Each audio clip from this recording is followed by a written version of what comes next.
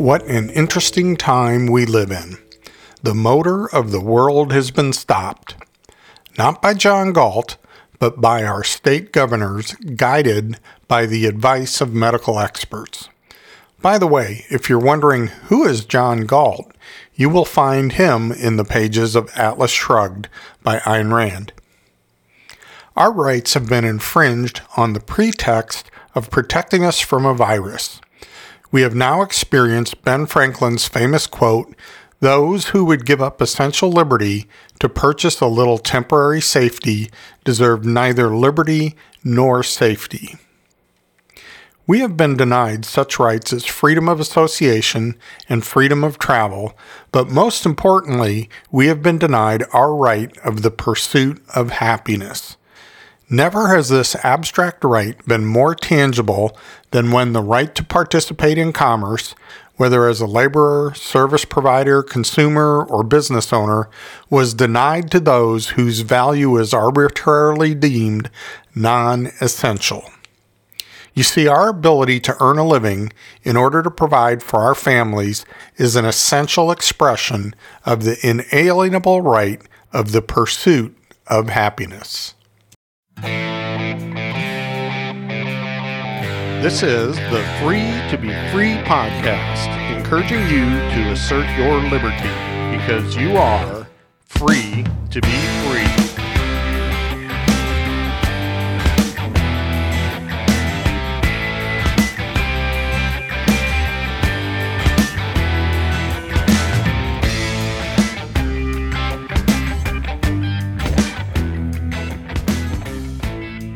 As I said in the intro to this podcast, the effect of the COVID-19 lockdowns is that we have been denied the right to pursue happiness. Our ability to earn a living in order to provide for our families is an essential expression of the inalienable right of the pursuit of happiness. I will have to admit that prior to our current lockdown orders, I often thought of the pursuit of happiness as more of an abstract literary device than a concrete right like life or liberty. Our current situation has shown me the essence of the meaning of the pursuit of happiness, and I will never think of it as abstract again. The thing that seems so obvious to me is that our government officials are completely oblivious to the true value of work. Leo Tolstoy once said, "Work, not leisure, is the indispensable condition of happiness for every human being." It appears that this essential truth is lost on our government officials. This lack of understanding of the value of our work is further underscored by the attitude that we can replace the value of our work with some stimulus payments, unemployment checks, and PPP loans. Oh yeah, throw in some big business subsidies too.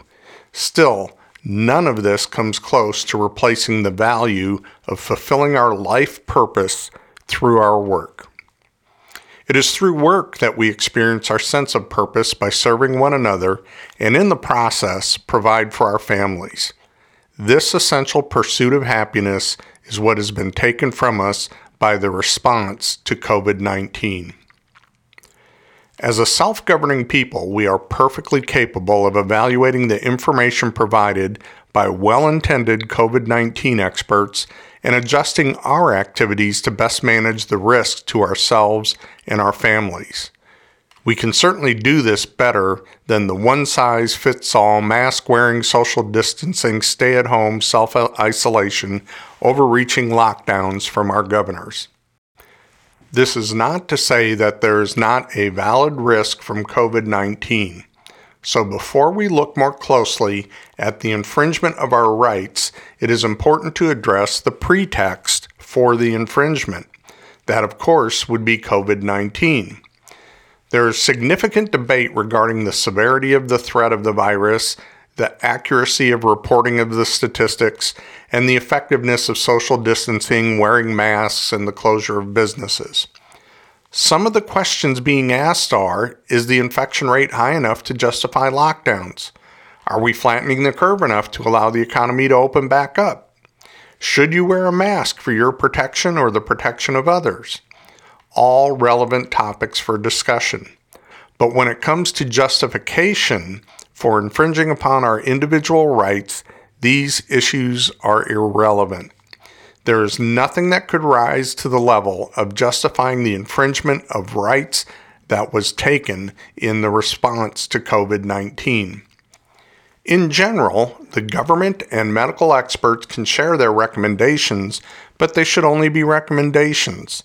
As self-governing individuals, we can each choose our response to the threat of COVID-19 as we see fit based on our specific situation.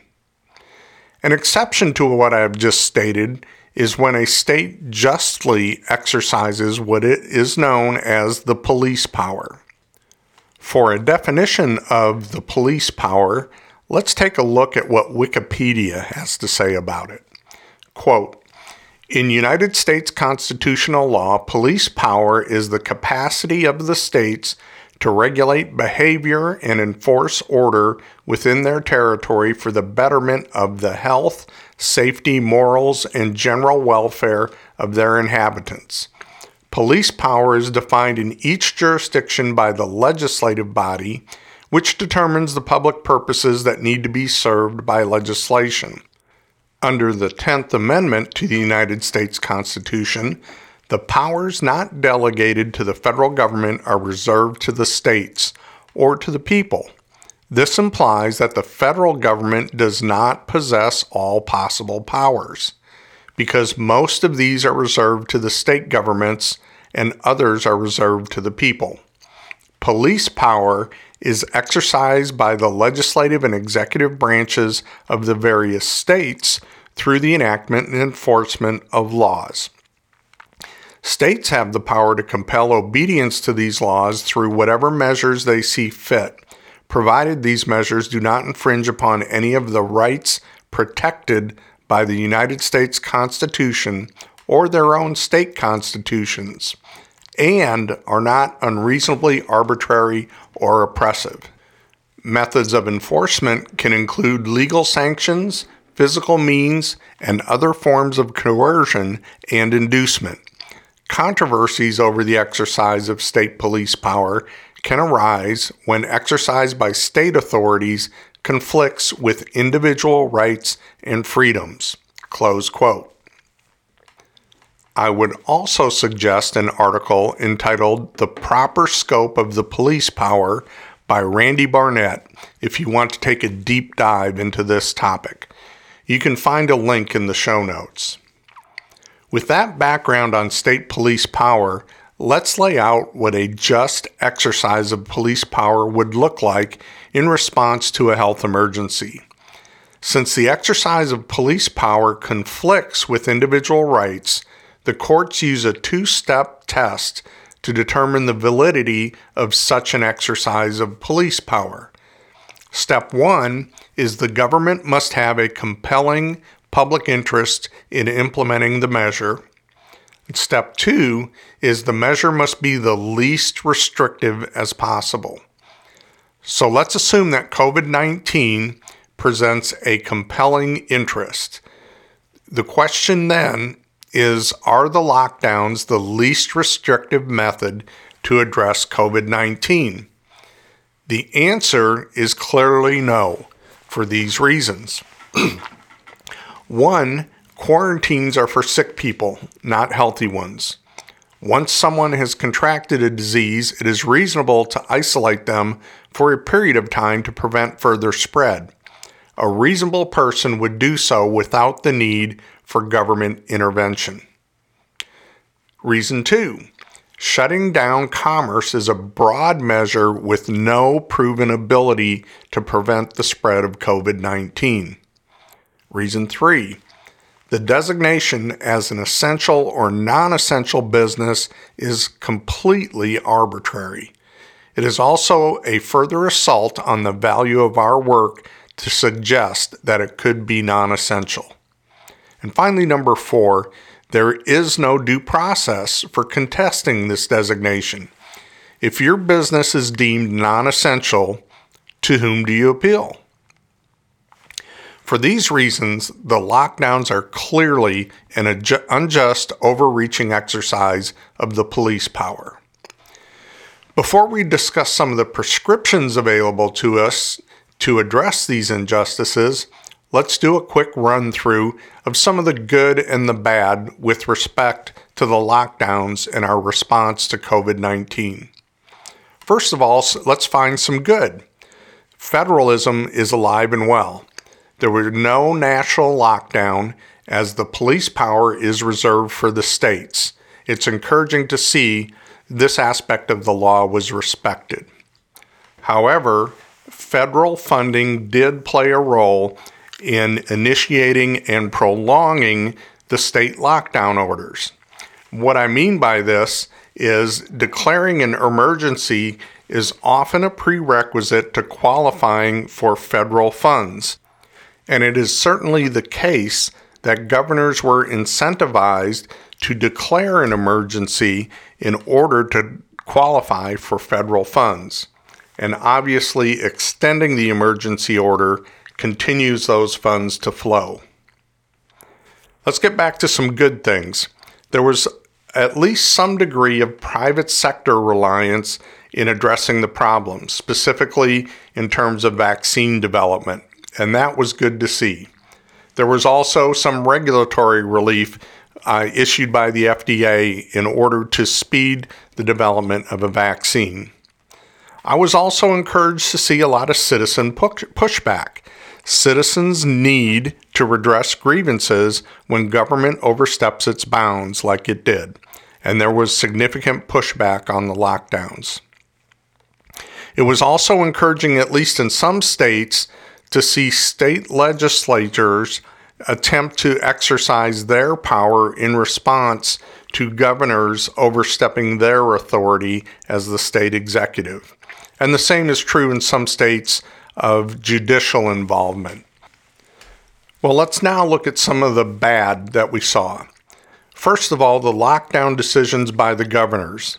I believe they were arbitrary. They obviously lack due process. To whom do you appeal if you're not allowed to work, or if you're a restaurant that is regulated to only operate at 50 or 25% capacity? And in a lot of cases, there was inadequate pushback from the legislative branch in the states. I think also the governors demonstrated a lack of understanding of business profitability. And what I'm talking about is thinking that a business can stay afloat and operate properly at 50% capacity or even 75% capacity. If they had any real-world business experience, they would understand that a typical business needs to operate at 85, 90, 95% capacity just to reach profitability. Now, another symptom here are these ridiculous federal spending bills.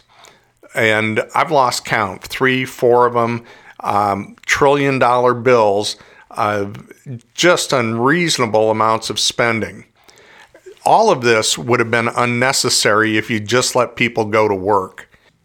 And of course, a majority of these bills had nothing to do with COVID-19 response.